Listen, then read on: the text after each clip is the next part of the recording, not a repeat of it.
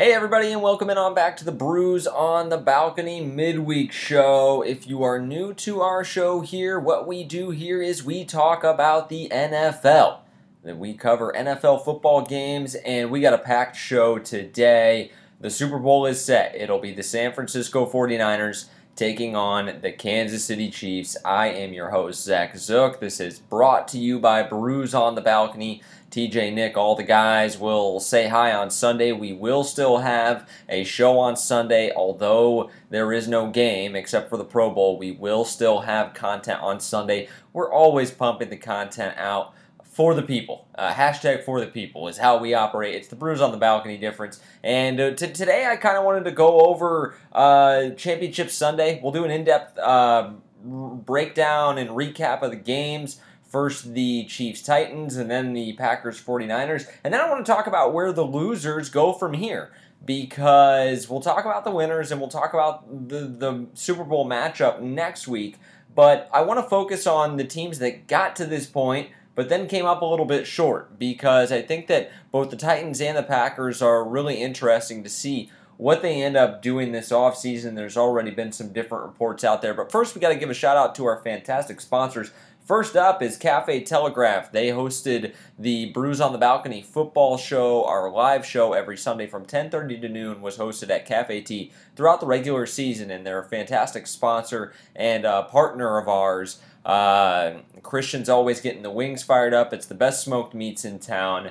You can find them on Telegraph Road in South County. It is a fantastic place to take in a football game. They have TVs galore, beer galore, fried foods galore. It is a football fan's dream. So head on out to Cafe T and get yourself some smoked meats today. We're also brought to you by Kay Roberts from Remax Gold. Kay Roberts, one of the best real estate agents in the city of St. Louis. She just helped TJ close and move into his house. And we have the studio there in the basement of his new home, and Kay knocked it out of the park. That place is phenomenal. The yard is great, the view is great, the interior is incredible.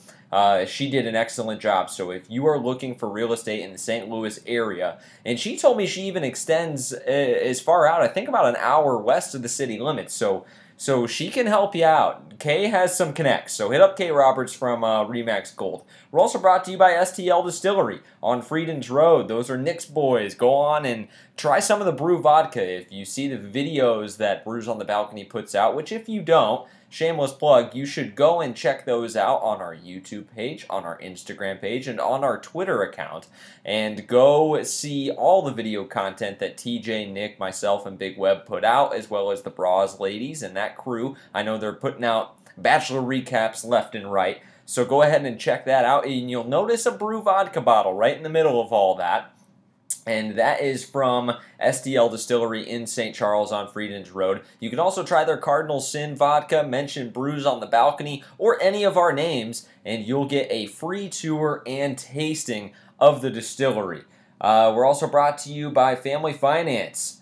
Family Finance Mortgage, Sarah Barron, give her a call at 314-537-1282. She can help you refi on your mortgage or start one up. Again, Sarah Barron from Family Finance Mortgage, 314-537-1282. She can help you with all of your mortgage needs. Again, like Kay, like STL Distillery, like Cafe T. Fantastic. We would not sponsor our partners if we didn't believe in what they were doing, and Sarah Barron does a great job. So give her a call again, 314-537-1282. Let's get into the show.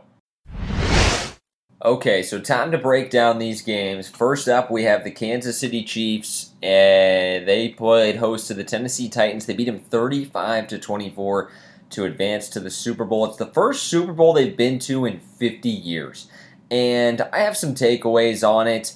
You know how I've said that the Texans kind of operate like a basketball team? Like, it feels like their team isn't all that talented. It feels like they have a top-heavy roster. It feels like they have a lot of weaknesses on the team. But when Deshaun Watson and DeAndre Hopkins get it rolling, and if they have Will Fuller on the field, it certainly helps. they can play with anybody in pro football, and they can score points in bunches, and that's what happened in the playoff game against the Bills. It felt like the Bills outplayed them for most of it, and then Deshaun Watson got it together, and all of a sudden, it felt like you couldn't stop the train. You had to get off the tracks because the Texans were rolling. That is how the Chiefs operate, except their offense is just so high octane. I wouldn't even call it a basketball team because they never go into lulls. They are constantly applying pressure. Even when you stop them, it's almost like a sigh of relief instead of like, oh, well, they didn't play very well that drive. It's that they missed a big play or two, or you played good enough defense to stop it. And I think it's one of the biggest testaments to Andy Reid that you can make about a coach with what he's been able to do with the roster and what he's been able to do now with different teams over the course of his coaching career. Andy is trying to become the 7th head coach in NFL history to win a Super Bowl with multiple teams. Of course, he got one with the Eagles, and now he's trying to do it with the Chiefs. And I think that the biggest thing, and one thing that I heard that I thought was great because I think it hits the nail on the head, we think of Kyle Shanahan and we think of the zone run, right? We think of Bill Walsh and we think of the West Coast offense. We think of Vic Fangio and we think of great defenses. Same with Buddy Ryan, right? Rex Ryan, you think of blitz-heavy defense. What would you describe Andy Reid's scheme? Like, if you were telling somebody, what would you describe his scheme? You can't really put a finger on it because it changes based on who he has. And I think that's the biggest testament of his coaching career is his adaptability and his ability to change and move with the times and stay ahead of the curve, while guys that are younger than him still aren't able to get it done with the efficiency and the quality and consistency, ultimately, that Andy's had over the course of his career. They started building this thing in KC from the ground up, and that final year with Alex Smith, when they realized Mahomes was so good, because they had a pretty high floor. They were winning games, they were making the playoffs consistently, they were competitive in the division, they had returned to relevancy, but with Alex as the quarterback and his final season as a Chief was his best ever, and really as a quarterback in the NFL. But the team had a ceiling, and I think that it takes a lot of guts and balls if you're Andy to, when he realized what they had in Patrick Mahomes in practice that year, to just go ahead and trade Alex Smith to the Redskins and then start 15. I mean, what a monumental shift for that franchise. Even if they get beat by the 49ers this year, they're going to win a Super Bowl in the next 5 to 10 years with Patrick Mahomes. It's inevitable. It's going to happen. If it doesn't happen 2 Sundays from now, it's going to happen. They're not going anywhere. They're too good. And I give Coach Reid a ton of props for jumping up and drafting Patrick Mahomes. I've heard from people around the league and reporters that nobody grinds as hard as Andy Reid does. You could be, when everybody's off, you could drive by the stadium and you'll see his car outside the office. He probably worked on Sunday night into Monday after they won the AFC Championship game to either go over some stuff from their game that they had just played, or to watch the 49ers play the Packers to see who they were going to play, and then watch the tape of them after to see how they can match up or how they can maybe potentially slow Kyle Shanahan's offense down. I mean, Andy Reid studies just as hard as anybody. I mean, about as hard as you could even compare him to Bill in his practice and his intense regimen of just being committed to winning and committed to success. And I think that really is the kind of the story, or my takeaway from the Chiefs going back to the Super Bowl. And ultimately, it's Patty. I mean, they get down early in this one again. Titans are up 10-0, and what do you know? The Chiefs end up winning by 11. You tell people, hey, you need to come out firing. You need to come out. You can't just decide when to turn it on. Well, with Patrick Mahomes and the Chiefs, they might be able to just decide when to turn it on. I mean, they're that good. And I think something that other football teams can learn from with this is sitting your quarterback is valuable, even if it costs you losses, because I don't think Patty is quite the now he was going to succeed no matter what, but had they thrown him into the fire week 1, I don't know if they're here today, because that year that he got to sit and learn behind Alex Smith and watch success too. I think that's the big key. You can't have him sit behind Brock Osweiler, right? Because he's not learning anything valuable, but I think the value in sitting behind somebody that is good and talented at the position, or sitting behind a functional offense and seeing how it's done at the NFL level and how showing that prototype of success is so invaluable. And if you can afford to do that as an NFL franchise, you'll be so far ahead with your quarterback, with your young quarterback, than another team. The other thing I think is important to realize is when the Chiefs took Mahomes, they had Tyreek Hill already, they had Travis Kelce already, and they had a lot of these offensive linemen already. They put pieces around Patrick to succeed, and I think that Buffalo could learn from this. Can you please get Josh Allen a big receiver? He's not an accurate quarterback. Throwing to Little John Brown and Cole Beasley ain't going to cut it. You need to draft a big guy with a catch radius. And I understand the analytics and what they were going for, and we talked about this on the midweek show a little bit earlier. So I don't want this to turn into a Buffalo thing. But I think that there's something to be said for having the pieces in place for when you draft that quarterback to give him the best chance to succeed.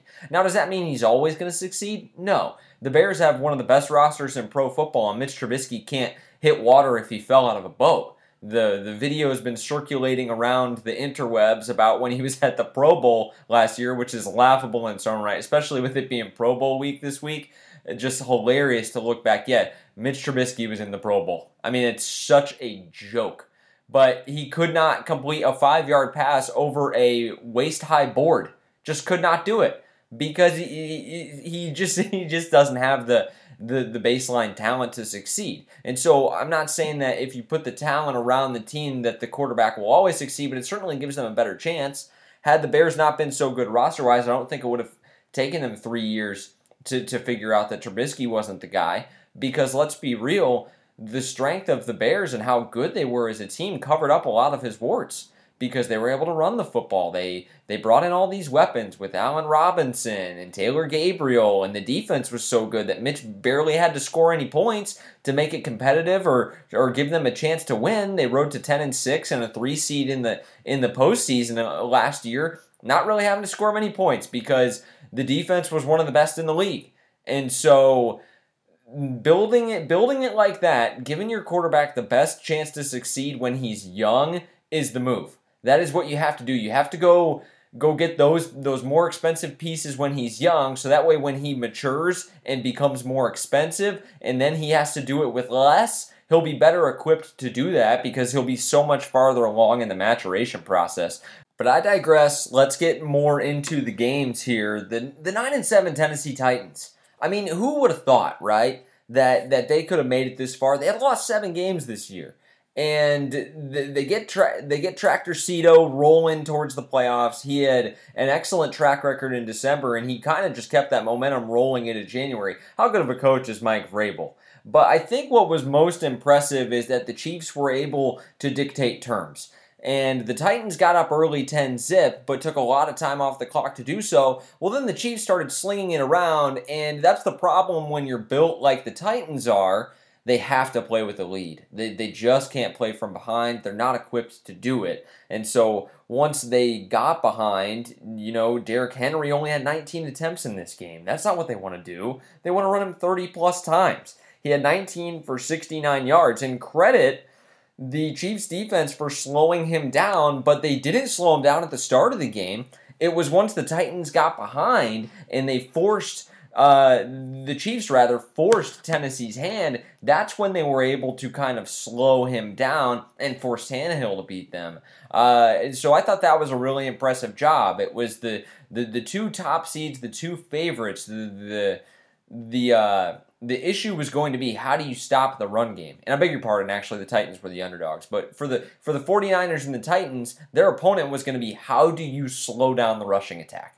For Green Bay, it was going to be, how do you slow down Kyle Shanahan's zone run? For Kansas City, stop Derrick Henry. How do you do that?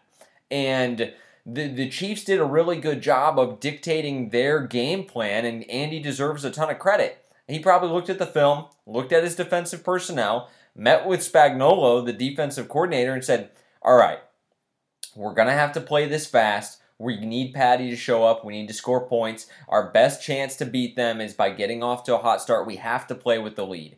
We cannot play from behind and let the Titans dictate the game to us. And we need to force the Titans to throw. So how do we do that? We load the box and we dictate their run pass, their ratio by the score. And that's exactly what the Chiefs were able to do after getting off to another rough start. And that's, I'm sure, going to be a very hot topic of conversation as we approach the Super Bowl. But I think that the Titans are built so well. They are built to last. They are built to sustain in January, that I would not change up too much if I was them. And we'll talk about this more when we talk about what the losers would do.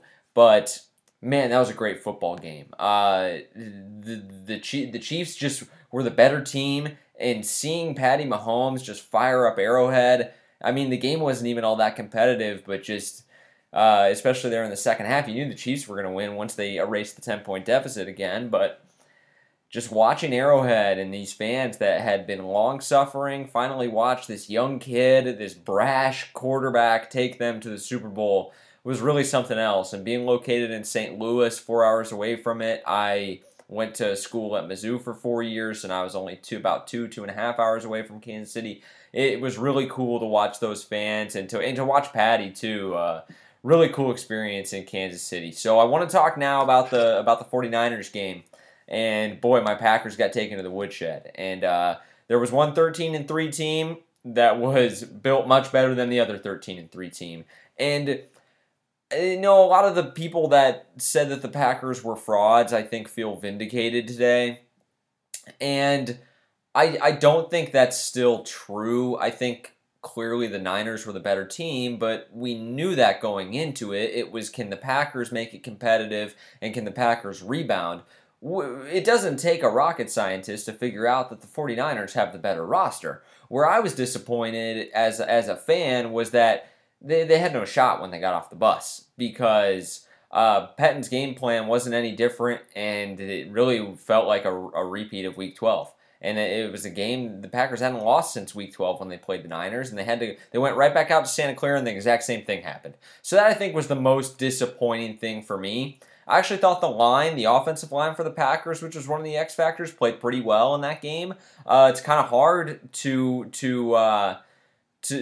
hold up when you're getting it just run down your throat, and it feels like the game's getting away from you before the first 15 minutes is over. Now, the 49ers got some sacks, they got some pressure on Rodgers, and they're always going to get theirs, but I thought that they held up reasonably well. And I think Rodgers is getting a lot of hate today, and he didn't play that great, but I don't think he played that awful either. It was the defense to me. I mean, they had no shot. When Kyle started running it down their throat, I knew pretty early on that the Packers were probably going to lose that game unless Aaron Rodgers pulled a Houdini. To quote my man Jason Witten, unless Aaron pulled a rabbit out of his head, they were going to lose that game. So that was the disappointing thing to me, and I know the quarterback gets all the blame, and so people are just slandering AR-12 today. But and he's been average this year, and I think people are just kind of starting to realize that. I guess to me it's a tired narrative, because as a guy that's watched the games all year, this isn't new. He hasn't really had the best season, and I think people were just kind of expecting Aaron Rodgers in his prime to show up and throw for 400 yards and 4 touchdowns. Well, that didn't happen, and it was never going to happen. So, I thought, though, that he played well enough, because he gets them back into the game, even in the second half, to the point where if they could just get a stop and Green Bay could get another score, it's a 7-point game with like 8 minutes left. And Mike Pettin just could not get a stop. And it was infuriating to watch. And some inside baseball, if you're not, I guess as up with the times in terms of like the coaching changes, Kyle Shanahan worked in Cleveland when Mike Pettin was the head coach there. When Johnny Manziel was there, remember Johnny Manziel and Justin Gilbert, the guy that took out of Oklahoma State, and that whole debacle? Mike Pettin was the head coach there. It actually led them to their most successful record in years as the head coach there. He went 7-9 and then was eventually fired. Kyle quit and went to Atlanta and then took the Falcons to the Super Bowl, and then they had the 28-3. He won an MVP for Matt Ryan. Pretty incredible stuff. But Kyle before that was the OC with the Browns. And so he knows Mike Pettin's tendencies in his personality like the back of his hand. And I think that's why he took advantage of him. You also couple that with the personnel. The Packers were susceptible all season long to play action and pre-snap motion, both of which are primary functions of the Kyle Shanahan offense. So you knew it was going to be tough going into it, and they were 23rd against the run this season. So it was a terrible matchup for the Packers. I'm not trying to make excuses for them, but to go and say that they're frauds, or like I've heard multiple people now say, oh, they felt more like a 9 or 10 win team. Get out of town. They lost 3 football games all year. 2 of them, or 4 football games if you count the playoffs. Half of those were to the team that could potentially win the Super Bowl and the NFC champions. And then they fell flat in California against the Chargers at a 3:00 game. They just didn't come west. They gave a stinker. Okay, fine. You get about one of those a year. And then they got blown out by the Niners twice. And then the other one was a really closely contested game against the Eagles and Carson Wentz at home that they lost. It was kind of a bad luck defeat. And you're going to lose some of those. It was the only close game they lost all season. They racked up 14 wins. The Bill Parcells quote, "You are what your record says you are." Packers were 14-2. I'm sick and tired of hearing these fucking idiots go on about how the Packers were complete frauds. If they were complete frauds and all these other teams were better than them, then why didn't the Seahawks beat them? They were getting lambasted at Lambeau. They were down 21-3, and Mike Pettin was playing prevent defense the entire second half, and like the Packers did, they were trying to run out the clock, and yes, it almost burned them, and it got interesting at the end, but this was what we talked about last week. At the end of the day, they got it done, and they consistently got it done this season.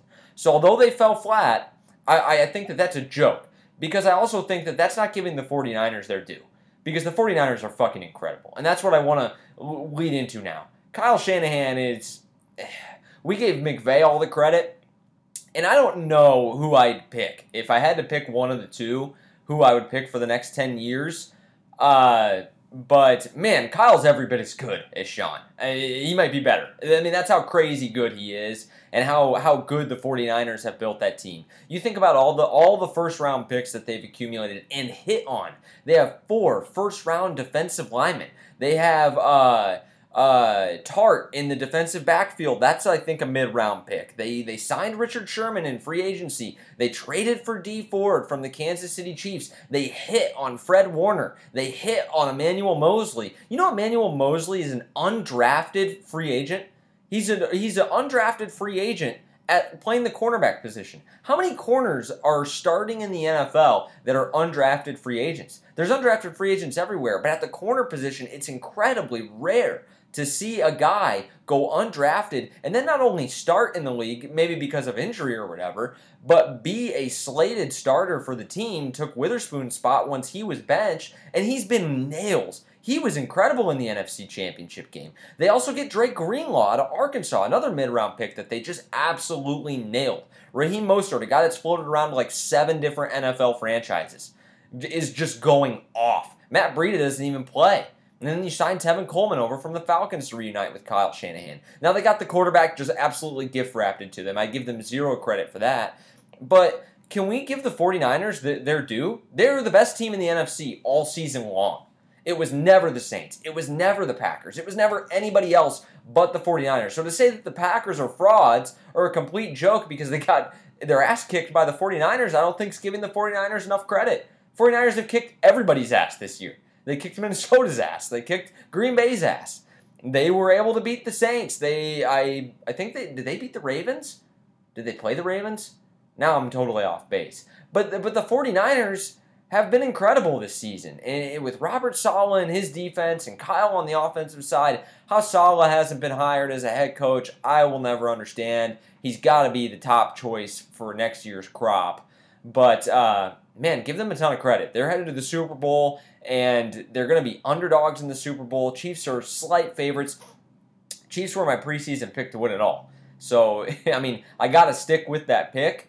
But I tell you what, I don't know if I'll put any actual money on it because I respect the 49ers just that much. So congrats to them. You know what's crazy is I believe they are headed to their second Super Bowl in 8 years with as tough as they've had it. And they've had some bad teams. They lived through the Tom Sula years out there after Jim Harbaugh.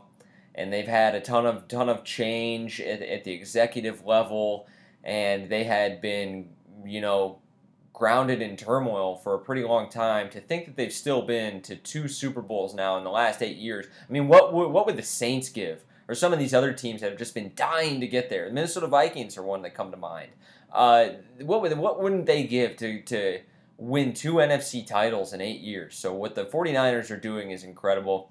Can't wait to highlight and preview that game next week because I think it's going to be an all-timer. These two teams are so good. I don't see a blowout occurring on either side. It's going to be awesome. But yeah, the 49ers ran all over the Packers. Mike Pettin had no answer. It's a bad matchup. Packers got to go back to the drawing board clearly. And congrats to the 49ers. They deserved it. I want to talk about the losers of the conference championship games and where they go from here because both have very interesting decisions facing them this offseason in the Titans and the Packers. And one of the reasons I wanted to talk about this is because we see these teams that make it to the conference title game and then lose, and they feel like they're a step away. They're so close, right? And so often it feels like we never see those teams again, at least not with the current core as constructed. I mean, I just talked about how the 49ers have made their second Super Bowl in the last 8 years, but I don't think there is anybody on the current roster that was there 8 years ago. I'm racking my brain. I don't think there's anybody. So it's very tough sometimes, and it happens all too often that these teams make it to their conference championship and we never see or hear from them again. So how do these teams then move forward after this loss to ensure that that doesn't happen to them or make some of the same mistakes or disappear into irrelevancy again? The Jaguars are the first team that comes to my mind that's happened to recently, and Minnesota's been trying like hell to make it back there, but they haven't been able to make it back the last couple years after acquiring Kirk Cousins, who they thought was the missing link to getting them an NFC title. So first let's talk about the Titans because they clearly have something special in Derrick Henry. They were finally able to really unlock his true potential this year. But the most interesting decision facing them is at the quarterback position. They have to figure out what to do with Ryan Tannehill and where they're going to move from here as a franchise. And let's look at the facts here. Mike Vrabel's a really good coach. If you're a Titans fan, that has to make you happier than anything because that is stable and it's not going to change. The Titans knocked that hire out of the park. You have Tractor Cito, who's still a young back. Derrick Henry is not going anywhere. You still have a top 10 defense, which I got to tell you, I think as long as Mike Vrabel's there, they're going to be at least top half of the league. I think they've been top 10 every year since he's gotten there. And it's ho-hum, another top 10 defensive year under the radar for them again this season. They have a fantastic defense. They care about defense. They use a lot of resources on the defense. And if they continue to do that, they should be able to just churn over that roster and keep the train moving. So I wouldn't worry about that. I think that's a strength of the team. Maybe the strength of the team behind Derrick Henry, because that's clearly number one. What you have in him right now is unlike any other rushing attack in the NFL. Even Lamar Jackson and the Ravens rush and have success, maybe even better success than the Titans, but they do it in a very different way than do the Titans, who just bully you and smash mouth you and run it down your effing throat like it's the 1990s. I absolutely love watching them play. One thing that I think is another strength of theirs that they don't have to worry about is the offensive line. They have invested a lot of resources into the line as well. But where they've fallen short is at the skill positions and at the quarterback position. So that's what they have to address. Now, a lot of people have talked about moving on from Tannehill because Tannehill was a free agent signing, and they have options now with a lot of these guys hitting the market. There's some quarterback turnover from the losing and failing fledgling teams. And some of the guys out there, I mean, the common guys is Mariota, one, who's coming from the Titans, who will obviously not be back. Phillip Rivers from the Chargers. Nobody knows what's going to happen there. If you ask me, I mean, we're going to do the offseason pod and highlight all of this in extreme detail. I think Phillip's probably going to be back with the Chargers next year. We'll see, but I think he's probably back. You have Andy Dalton from the Bengals, who will not be back because they're going to draft Joe Burrow, so he's out. So there's some different options that you can look at. Jameis Winston is in a contract year with Tampa Bay, so they have to decide if they want to re-sign him or let him walk. So it'll be really interesting to see what the Titans decide to do here. I'll tell you what I'd do. I'd keep Ryan Tannehill. I think if it's not broke, don't fix it. You clearly had something special with Ryan that galvanized that locker room, and he's done a fine job. I don't think his performance has been bad at all. Just because they ended up running it 30 times and he wasn't needed doesn't mean he wasn't performing well. I think that's the misconception. Like, Jimmy Garoppolo threw 8 passes in the NFC Championship game, and so people then they see that and they stat hunt and they say, "Oh, well, Jimmy Garoppolo must be not be that good then."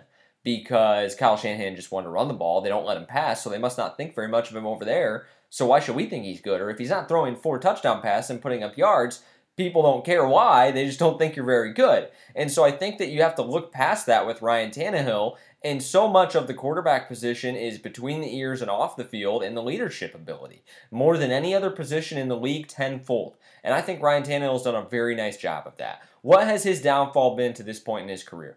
I would argue that it has not been his play or his athletic ability at all, or even his ability to throw and play the quarterback position with Miami. It's been his health. And when you look at the rosters that he had down in Miami, it's been some of the worst in the league. And he still got them to the postseason one time. Now, he did get hurt at the end of that season and was unable to quarterback them in the postseason. And there, I think, is the issue. So you have to evaluate that against what you've seen so far, and he was able to stay healthy this season. He's a big kid. He runs hard, was running over guys, playing with a ton of passion, and clearly wants to lead this football team.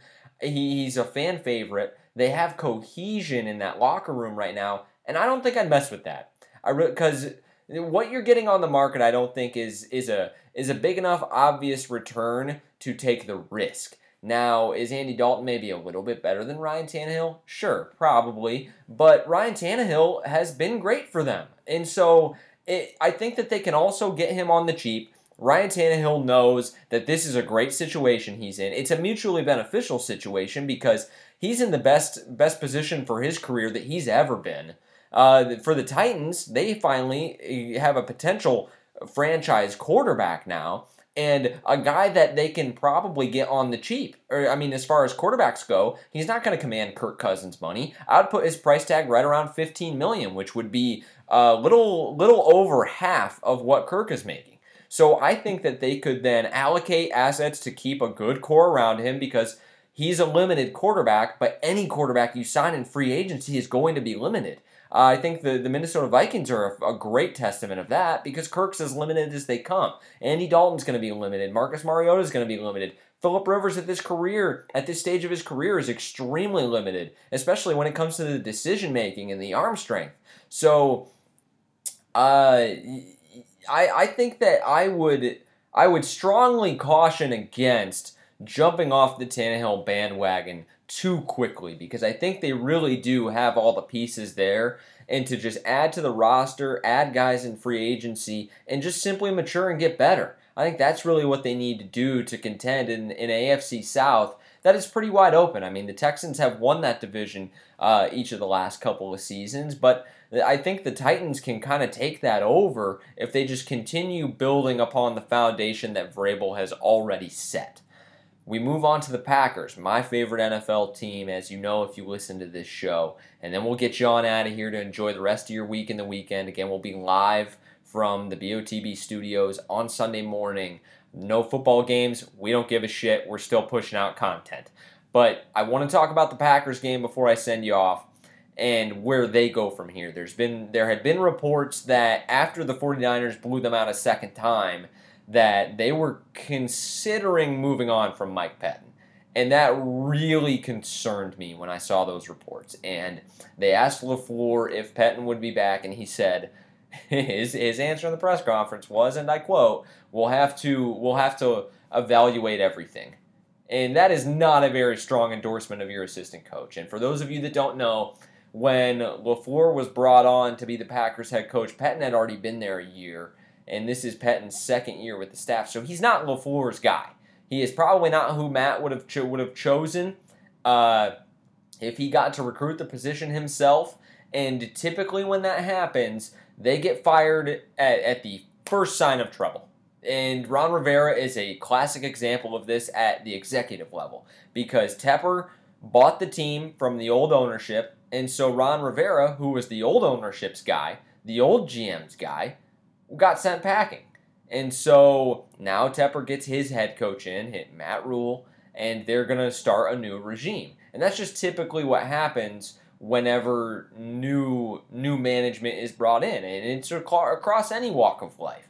At your day job, at insurance and sales, whatever it may be, if new management gets brought in, sometimes the heads roll. And that's why people get stressed out about it. So I did not want this to happen because although the Packers were 23rd against the run, they're a pretty average defense. This is his second year. They have a lot of young players, and I think they have a lot of holes on the defense. And I think if you're firing guys willy-nilly, it's really a tough look.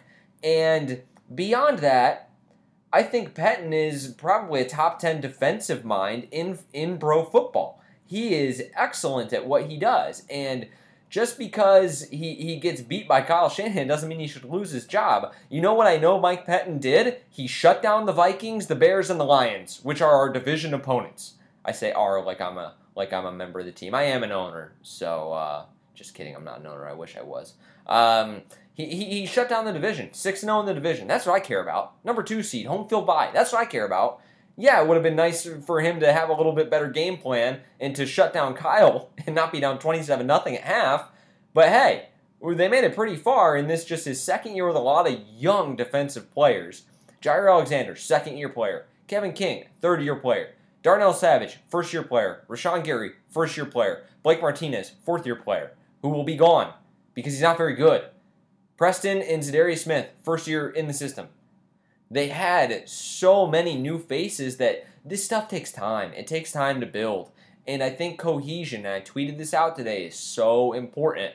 And since then, right before I sat down to record this, it was broke that LaFleur is going to keep him. And I think that that's such a smart decision because it gives you a look into the inside of how Matt LaFleur is going to operate. You don't want to be the fire everyone guy. I mean, Bill O'Brien's the fire everyone guy. And look at where he's at. I mean, he can't get out of the divisional round. He's usually losing on wild card weekend. He has one of the most talented young quarterbacks in the NFL, and it feels like he's going to waste him because the guy just can't get along with anybody.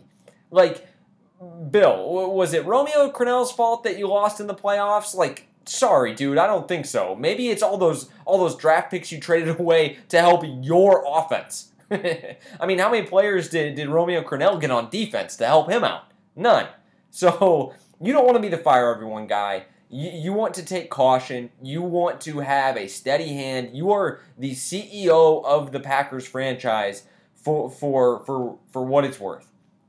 The on-field performance, the players, the coaching staff, they all look to you. And so for Matt LaFleur to kind of look past it, well, he's not my guy, I didn't hire him, and maybe he's not my cup of tea, but I think he's good at his job and he gets results. To stick with him, I think says a lot about him and a lot about the franchise, and I mean, really gives me hope for the future. That said, if they fired him, I tweeted this out today too, if they brought on Chris Richard or Wade Phillips or somebody like that had been well accomplished, I'm okay with it. Because it is starting to get a little, like, you are starting to scratch your eyebrows a little bit, raise your eyebrows, scratch your head at Mike, dude, you had all these records of top 10 defenses. Now the roster's getting better. Well, what's the deal here? Why can't we at least slow people down and not get embarrassed in these big games? But I think his scheme, his system is complex, and I think he has a lot of young guys there. They clearly need another linebacker. Blake Martinez is such a stiff. Yeah, I don't know where he goes after this, but he's not going to be brought back by Green Bay. They need to use a premium draft selection or a lot of free agent dollars to address that to help out Mike, because that is a big part of the struggles in the run game. And he's dealing with no names at the defensive end and in the interior of the line. That's, I think, the biggest issue. And so we've seen now what he's been able to do with good pass rushers. Za'Darius Smith led the NFL in pressures. Za'Darius and Preston were getting sacks like crazy. He gets these good young secondary guys, and now all of a sudden the windows aren't so big. So I'm glad that the Packers are going to keep him. Sometimes you think that you're a step away, and that's what I wanted to address with both of these franchises, and you feel like you just need to make that one change to put you over the top. And a lot of times in doing that, you make that one change that you feel like will get you that extra step, that step you need to make it to the Super Bowl to win the conference championship. And in reality, a lot of times it sets you back 2 or 3 steps. I think that's what's happened with Minnesota in this signing of Kirk Cousins. And that's, I think, what I would caution against both of these teams. First with the Titans and Ryan Tannehill, and next with the Packers and Mike Pettin. And it looks like the Packers are going to hold on to Pettin. It was reported today that he'll be back. And I think the Titans are going to hold on to Ryan Tannehill. I really would be surprised if they decide to move on. And I think that's the right move. Just get better. I mean, it's as simple as that. Just grind and get better. Because you have the pieces there. Just mature and get better. For both of these teams, they're not in divisions which it was lucky that they got this far, right? The Titans obviously 9-7, but a much different football team towards the end once they got Henry rolling. If they can keep this momentum going into next season, they'll be a very, very tough out against their division rivals. Now, I know the Colts are no joke, the Texans are no joke, and in the NFC North, the Bears and the Vikings are no jokes either. However, both of these teams are equipped to get back to this point if they don't do anything too incredibly drastic. I think it's the complementary pieces, additions, acquisitions, whatever, what have you, that get you over the top more than it is the wholesale change or making a big change. Because keep in mind, you have a good team. You need to make a little step, not a big one. Well, that'll do it for our show. Thank you so much for tuning in to the Brews on the Balcony midweek show. Again, I'm Zach Zook. You can follow me on Twitter at Zach_Zook. Go follow Brews on the Balcony at Balcony Brews Pod. Nick Yale, TJ Weber, Big Web will all be with you on Sunday morning, bringing you some more football content. Thank you so much for making us a part of your day, and we'll see you this weekend.